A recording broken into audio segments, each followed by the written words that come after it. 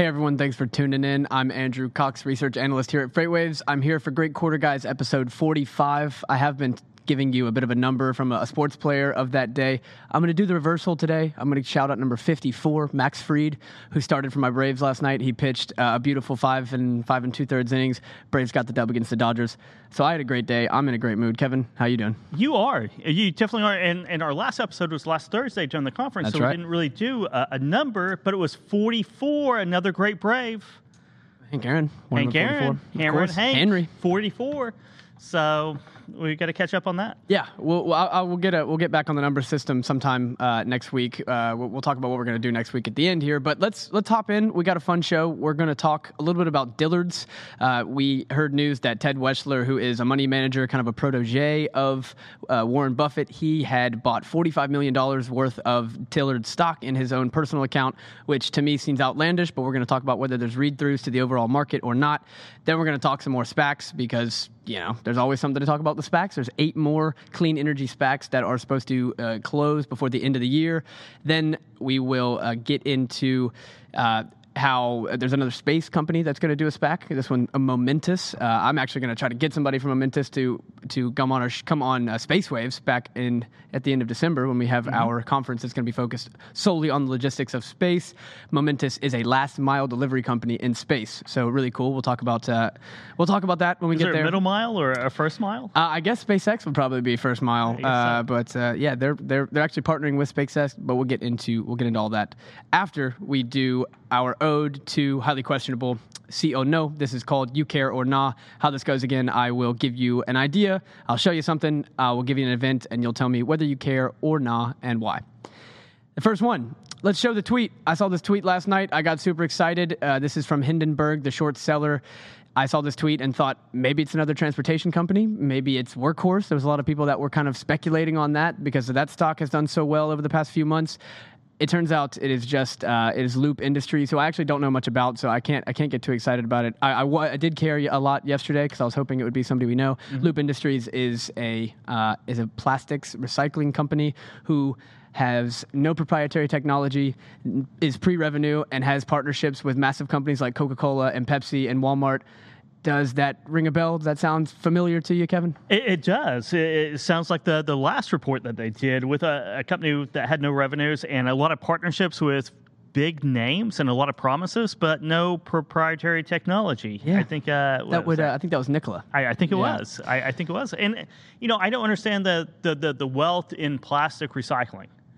Because I know I was a freight broker at one point. I handled some of those goods, right? The raw plastic coming back in and the plastic coming out. And plastic's very light, and transportation costs moves very cheap because it's a large part of that. But I know the margins aren't really all that great for legacy technologies, so I don't know how much you're really going to improve why it's such a darling, but it is pre-revenue, no technology, a lot of partnerships that go nowhere. So I think that's the biggest thing, right? It's ripe for innovation. We haven't seen any companies really go out and do anything different in recycling. We haven't seen any, we see all these story stocks with these SPACs and with IPOs or even, just story stocks in general. And this one is another story stock. It's something that's somebody that partnered with Pepsi and Coca-Cola, and people say, oh, this company is revolutionizing the way that plastic is recycled. But it turns out they did a bunch of interviews with ex-employees and people that had worked at the company before, and it turns out they really don't have much tech at all. And that's something you find out sometimes, and they don't really have any cool graphics to show, right? They can't draw a badger, right? Or a cool truck or a vehicle, or say we're going to change the world in the energy realm, which is a great story. We're going to recycle plastic bottles better. Doesn't really. I wouldn't buy a movie ticket for that. No, you wouldn't. Let's move on to something that I would buy a ticket to. This is a Red Ball Acquisition Corp. This is Billy Beane's company. Mm-hmm. We talked about this a couple weeks ago. Billy Beane is, of course, the mastermind that kind of brought analytics and data into American sports, the guy behind Moneyball. So he created a SPAC called Red Ball Acquisition Corp, where he is the kind of co-chair here, and they are now in talks to take Fenway Sports Group, who is head by John Henry, which you'll get into a little bit about their relationship. The talks is to take Fenway Sports Group public. That company owns both the Boston Red Sox and the Liverpool Football Club. Kevin, You care or no? I do. I do care just because I'm a huge Moneyball fan, huge baseball fan, huge Moneyball. Billy Beane, it seems like what he does gets my attention, and well as it should. You know, he's really changed not only baseball but all of sports and business as well. You know, going after he's a value investor, and then that's what Moneyball is. It's value investing. We'll get to it with Dillard's here a little bit later in the show about value investing. But that's, you know, you take what's undervalued in the market and you try to build something around that, and that's exactly what he did. And so I really do care. Yeah, I do care as well. I love Billy Beane, but I also love John Henry. He is the owner of the Red Sox, owner of Liverpool Football Club. He bought that Liverpool team in 2010, and it was a mess. He ended up getting it in. It was through a very difficult court battle, but they ended up winning the Premier League last year. So, you know, he's turned that program around. And Billy Beane, he's gotten into soccer big time recently too. He's gotten minority stakes in a Dutch football club and as well as a second-tier Premier League team. So he wants to get into soccer. John Henry has been courting this guy for 20 years. He once offered him $12.5 million to be the GM of the Red Sox after the Moneyball days. He turned that down. But it seems that Billy Beane, if this deal ends up going through, that Billy Beane's going to step away from baseball, because if he owned even a minority stake in the Red Sox, it would be a conflicting interest, and the MLB would not let him own two teams at once. So, because he does own a minority stake in the Athletics as well, so it looks like he's going to step away from baseball and really try to go after something even bigger and make this sports conglomerate own football clubs and baseball teams and arenas. All of that, I'm super excited for. I am too. I'm super excited about it too. It'll be an interesting story, and of course, it's a SPAC. Yeah. Of course, it has to be a SPAC. If it's 2020, it has to be a SPAC. Right. If someone's going to buy anything, it seems, or go public. So it's going to be very interesting. I'll keep a lot of tabs on the progress of that, and hopefully, for our sake, I suppose, I hope it goes through. Yeah, it'll give us something to talk about. I'll definitely be keeping up with it. Let's move on to next one. This is our first talk of space today. We'll get into momentous here in a little bit, but this one is on SpaceX. It has been announced that SpaceX has got a deal going with the Department of Defense. This is, you know, we talked last week about Boom Technologies and the supersonic jets that's going to speed up travel of humans. This is something that Elon has talked about for a long time, that they want to use the Starship, the ship that will eventually take us to the moon and to Mars. They want to use it for Earth-to-Earth travel.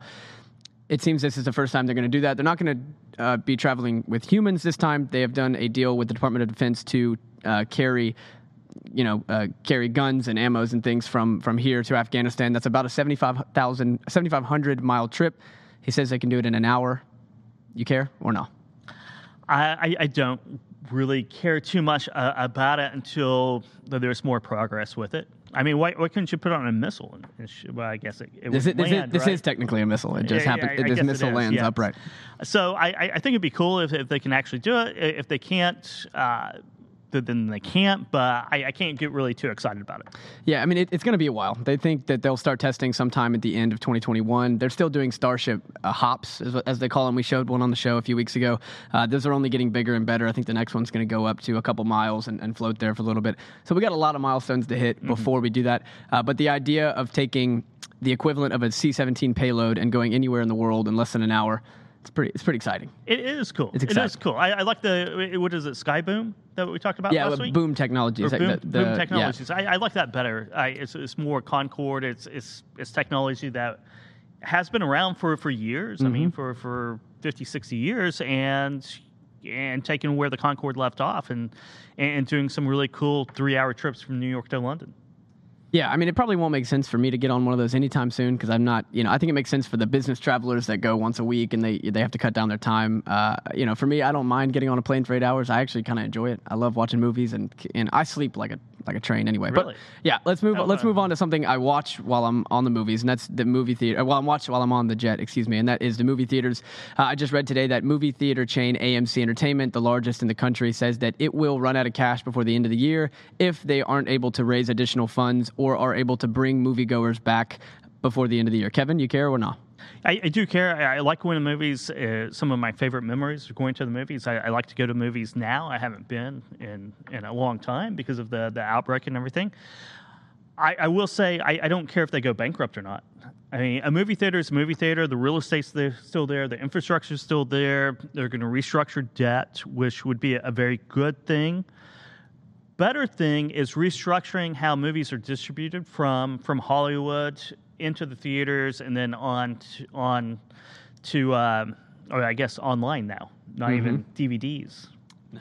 You know, No, did you no, ever we buy go those. and rent a VHS? Of course, yeah, cassette tape? of course. I remember going to Blockbuster. I remember the birth of Redbox as well, when those Red Boxes started showing up at Walgreens and then at McDonald's. So I remember those days, definitely. Yeah, renting. so all of that needs to be restructured, kind of like the movie or the music industry has done over the last 20 years, it seems. Yeah. I don't know if they ever get it right. I don't know if the Hollywood will ever get it right, but it needs to be restructured. So I do care about it. How about you? Yeah, I think I do care. I want to say that I agree with you that they need to restructure the way that movies are distributed. That's part of the reason that we heard the rumors of Amazon thinking about buying AMC a couple months ago, finding some sort of synergy there where they could put out their movies, at the theaters. But yeah, they have a major issue in that it's expensive to go to the movies, and then all of the accessories are expensive once you get there, buying your popcorn and your drinks and everything else. It's expensive for a consumer to go. That's why, we talk about the $30 direct-to-consumer movies that they're releasing on Disney Plus, and Dooner and his family they think that that's a good deal. For me, $30 is crazy. I couldn't imagine paying it to sit there and watch a movie. But if you got 4 kids and you can buy the popcorn at the store, then you can really make that a good deal. And I want to disagree with someone here, Craig. If you're watching, you said that this was the acceleration of something that should already die, and it's time for movies to die. I disagree with that, because if that were the case, I don't think that the drive-in theaters would have really popped up again as they have over the summer. People have been very excited to go back to the drive-ins. That was a dying art form over the last few years, but those are coming back because people like going to the movies. I think they like the communal aspect of a big screen and good sound. So yeah, whether they go bankrupt or not, I don't really care. But I really hope that this isn't the end of movie theaters. I do. I don't think it will. I think everyone likes, or not everyone, but there's enough of us that like that experience so that it will go on. Distribution needs to change. I think if you're a production company right now in Hollywood and you're wrapping a film, why do you have to go through the normal distribution channel? You can go straight to home through Amazon and or Netflix or whatever else, and be as successful as going through the movie theaters right now. So once that changes, though, I think there's it's creative destruction. Yeah. That's what we're looking at. Yep. We're looking at creative destruction, innovation, disruption. It's all about, it all goes back into creative destruction. So the movie business will change, distribution will change, and that'll be a good thing for consumers and the two of us who like to go see the movies. I can't wait to go back to the movies. We have the $5 refill bucket, and I went just to the movies to try to fill it up. We bought it back in January, and the movies weren't even open. It was like last Thursday at 5 p.m. I thought the movie theater was going to be open. I guess our movie theater is one of the 140 that they haven't reopened yet here downtown in Chattanooga. So that's a shame. AMC, I want it back open. Well, now I want popcorn. Yeah, they got great popcorn. All right, let's jump to Dillard's because their stock jumped 30% in a day yesterday. It's pretty easy to find out why. It was kind of two news stories that came out. The first one is, like I said earlier, that Ted Weschler, the investment manager, the money manager is his title, I think, at Berkshire Hathaway. He had scooped up nearly a 6% interest in the company that makes him the 5th largest shareholder. This is, again, in his personal account. This is not Berkshire Hathaway investing. But the stock soared there, and they also got an upgrade from sell to neutral rating from somewhere, from Wedbush, actually. And the reason why he wants to buy this, he thinks that they've been very disciplined in their pricing and in their discounting over the past few months. They have been more reliant on brick and mortar. They actually have a very small online presence, which, of course, we see as a very weak point because COVID-19 has made everybody buy more stuff online. But he sees it as kind of a benefit to them because they have less fulfillment costs. They don't have to work so much with reverse logistics as Mike was saying earlier. It's like 4 times as many goods get returned if they're bought online as if they're bought in store. So those type of things, they get excited. You have another angle at it, which is the real estate value. So let's just talk. Are there read-throughs to the retail economy here, or do you think this is kind of a one-off value play in which Weschler saw value in this company? I think it's a one-off play. I think it's all about Dillard's owning their own real estate, and I think, and I don't know where it is exactly exactly here, but I think 250 out of 280 stores. So some outrageous number Dillard's owns, and it's really assessing the value of that right now. They're trading below book, what's reported. So your property, your property assets are reported on book, but that's not the fair market value of those. Mm-hmm. So what I do know about value investors, and I've worked for a research firm that some of the famous value investors go to do deep dives into different sentiment, talking to ex-executives, things like that. What they do is they go out and build their own portfolio of real estate assets. They get a very good bearing on what that number is, and based on that, they have a value of the stock. And is trading under book value, probably trading under fair market value of that real estate right now. And I think it's just a deep value play.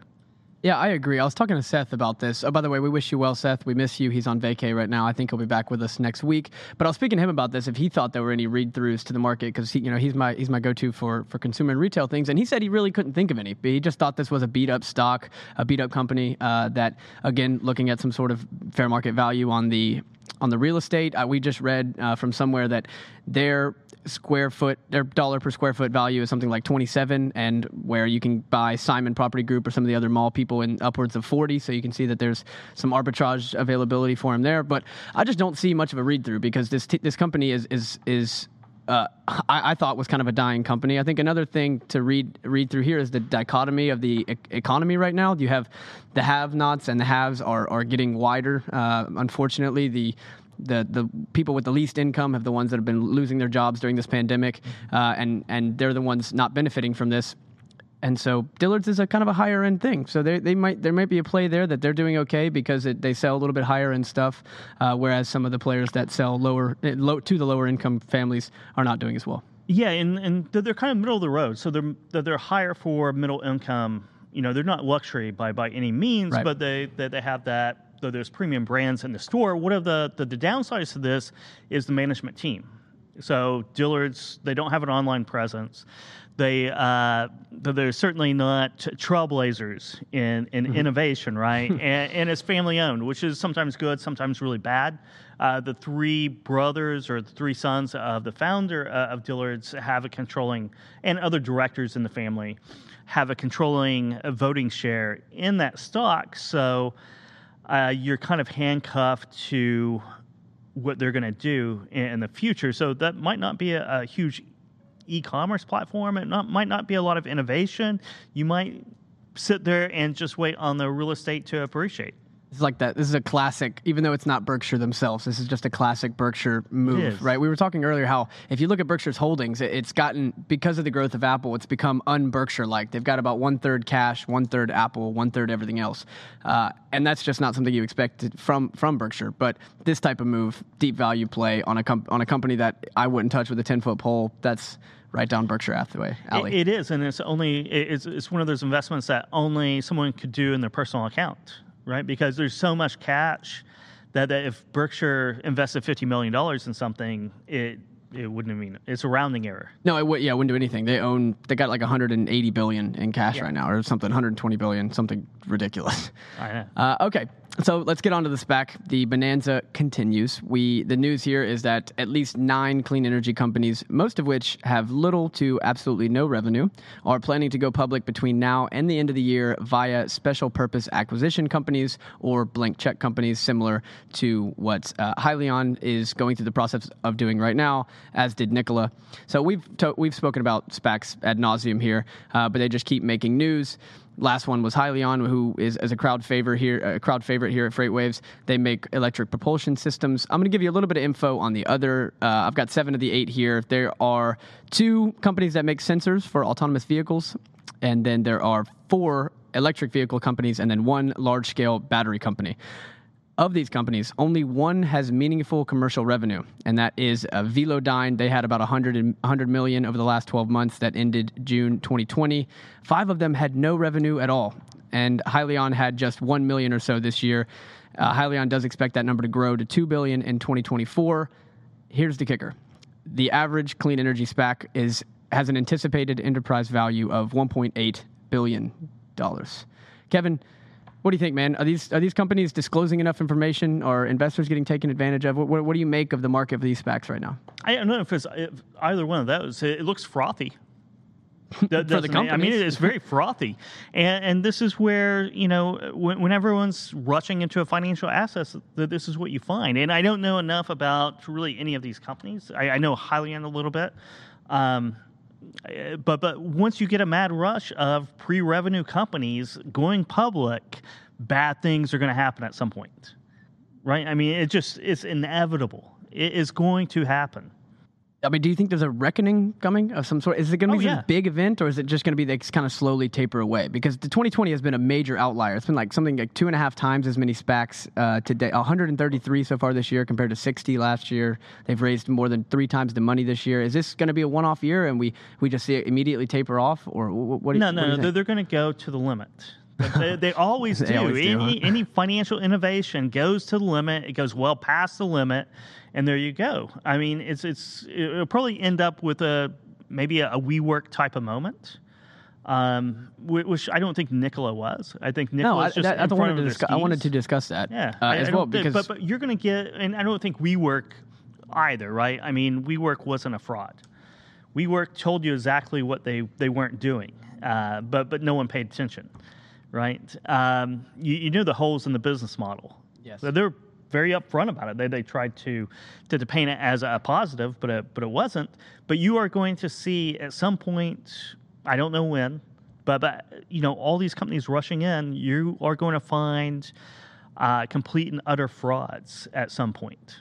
It just happens every cycle. And I guess I framed that the wrong way, because the more I think about it, unless it is a complete fraud, then investors aren't getting taken advantage of. This is the beauty of the stock market, right? Is that investors can buy, especially now with Robinhood and free trading, you can just buy whatever you want. You can. If I walked up and said, we're pre-revenue, but I think our market value is worth $1.8 billion, and you buy some of my stock, what have I... You haven't done anything to me. No. I'm telling you up front.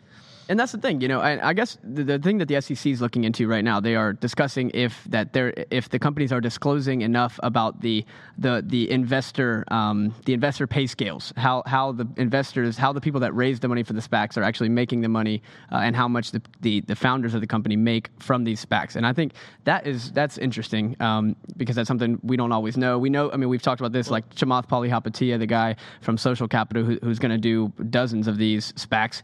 I mean, he writes the check and he immediately, within a couple weeks, makes a couple $100 million. And I think I read somewhere Thomas Healy, the CEO of Hyliion, is he's locked in for quite a while.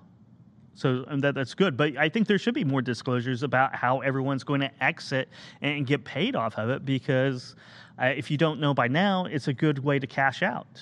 Yeah. It's better than IPOing if you're pre-revenue, right? Yeah, I agree. And that's what I was going to get into in our next segment, which was just, we're going to keep the SPAC train rolling here, and that's that news on Momentus.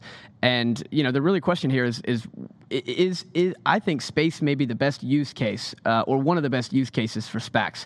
It's a company that is basically solely based on what kind of innovation and research and development it can have. It needs to raise a lot of money really quickly.